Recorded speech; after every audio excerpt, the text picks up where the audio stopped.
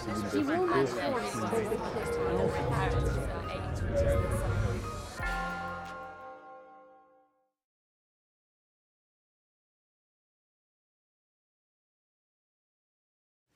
something. You're all too young to remember this, but a play was written, which became a film, called Educating Rita. And it was about a young woman from a working class background in Liverpool. And she had been a hairdresser, and she decides to get herself an education. And she joins the Open University, that great invention of the late 60s. And you see that she does this because she loves reading. She's a book reader, and we know that 80% of novels are bought by women. So bear that in mind when you go off to write your novel in the future, that the reading public out there actually of novels are female. So she then has a tutor, as the Open University works, not like Oxford.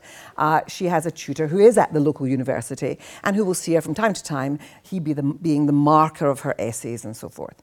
And at some stage, she's asked to write an essay on some work, some book that she's enjoyed and been interested in, and to critique it in an essay. And so she goes in to hear what the tutor's got to say.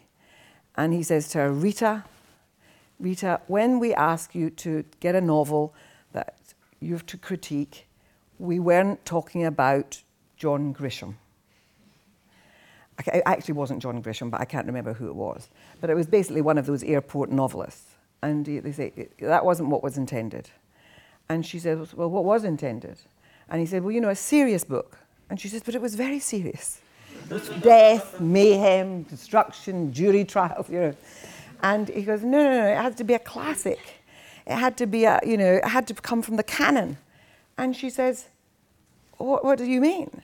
And he then explains to her, and I'm just telling you in the kind of, I'm giving you a sort of shortened version of this, but he basically says to her, it has to be a serious book. It has to be a book that's recognized as being a classic. And she says, who says what's good? She asks, and it is, it is the innocent question, but it's the real question. And so when we can talk about merit, of course, down at the Oxford Press, and we don't decry it, there will be people who will decide what is meritorious. But as in all those things, we know that merit is it's not a value-free zone, and we have to think about what is good. It is the Rita question. Always have in mind the Rita question. Now, I've been on different panels looking at book prizes, and one of the things we have to always remember about the classic is that it's not confined to the novel. We tend to think of it as the novel, but as in fact Judith has just said, it can be all manner of writing. It can be poetry, and it can be, and so I've not just sat on a prize. Actually, I haven't sat on the Booker. I'm on the Booker Trust, so I get to help choose the judges who get to read the books, but I don't have to read the 146 books. I get the last 6, which is terrific, and then I do look at the ones that they've shortlisted. But I have been on the jury panel for the Orange Prize. I have been on the Samuel Johnson Prize, which is biography, science, all non-fiction. I was on the jury of that, but then 10 years later, chaired that. I have also been on the jury of the Avron Poetry Prize. I've been on the Guardian's first book prize, which is novels, biographies, but it's always the first time that somebody's written something. So, on the range of prizes, I've covered quite a lot of the ground. And all I can tell you is that every time you start on this process, you sit down and you ask yourself the question of what criteria are you going to apply? And the things that tend to be the list of criteria usually are about the things that, in fact, you've heard about today, which is that people want. It has to be about reach. It has to be about somehow that it's seeking in some way to reach beyond perhaps the banal, something that in some way, I think we're talking about something that is transformative. Because for a while, I thought the great books that I'd loved in my life had been ones where I had felt that business, that light switch going on and a recognition. But that in itself is not enough. And I think that for me, there is a sort of transformative quality in the great novel. or any book that I think one keeps and feels that one goes back to and that lives with you afterwards.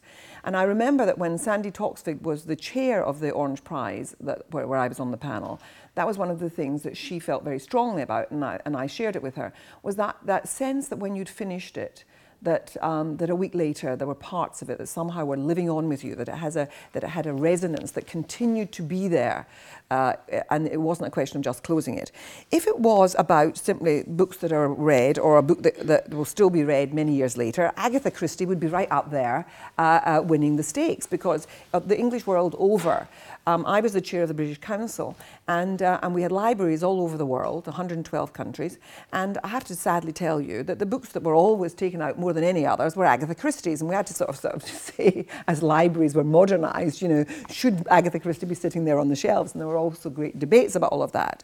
So there is that question about what is it that makes things last? And there are some things that will last, but it is not about great quality. And so we have to ask ourselves the question about what it is that makes things last. The other thing that was interesting for me was that last year when the Booker Prize was being, the shortlist came out, you'll remember there was a great debate because quite a number of crime writers were in there. And it was felt that there was Stella Rimington, the master spy woman. She'd been the head of MI5, it was MI5 she was the head of. And she was the chair of the panel, and it was noted that perhaps she had helped direct some of the taste, because there were some rather kind of whodunity kind of the novels seemed to be the flavour of the panel. And there is that question, can you be a really terrific writer? Can you create a classic which is, in fact, of that genre, or is that just basically never going to be literature? And I want us to have the opportunity of discussing this, because the idea of a panel is that you're not lectured to, but that you have an opportunity of coming in with your ideas of what is it that makes a great novel. For me, in my life, the great novels always, and it takes it back to the theme of your conference, they almost always have had some kind of political resonance with me. Now that may be because I'm a particularly politically inclined sort of person. I want to see themes, I want to understand the world better. And so, yes, it's about the human condition, but the thing that stays tends to be almost about more than just the particular element of human experience. It has to be in the context of something bigger. And that may be, of course, as a woman, that many of the writers of great of female novels have also actually been reflecting on the time, and even if it wasn't their own intention at the time, have actually described what was happening politically for women, so that we even now can look at people like Jane Austen and see it, give a political reading to it in terms of feminism, because we understand that women didn't inherit. She wasn't writing about property rights, but in there, in telling the story, you saw the impact of how property rights affected women's lives and the choices that women made, and how marriage was so important, and all of that. So there are ways in which you yourself will find for you classics that will matter more. I suppose you would say, as a criminal lawyer, it's not going to be surprising that Dostoevsky and Crime and Punishment is up there on my list. That Kafka's there too, because it's my experience in my daily round of the kind of cases that I do. So of course we're going to have all of that. If you're talking about great political work, I've just been a judge on the Orwell Prize, which just made its decisions a week or two ago, and that was about political writing, and it covered novels, but it also covered books which were writing about the state of our world in many different kind of manifestations. And what I always say to people when it comes to book prizing, that if you get to the last round, if you get to be in the shortlist, do not weep if you don't win, because the chances, once you get to that stage of the last 5, it is a total lottery. It really is, and everyone should feel just that they have won if they get to the last 5, because after that it's basically it's like a roll of the dice. But for me, I was thinking through, and I was thinking of in the last few years the great things that I've read. I went back and read Mary Barton, again a book because it's got a theme which is about a murder, but it's about industrialization, and it's by Elizabeth Gaskell, a flawed novel, but I still think a great novel, and worth a revisit.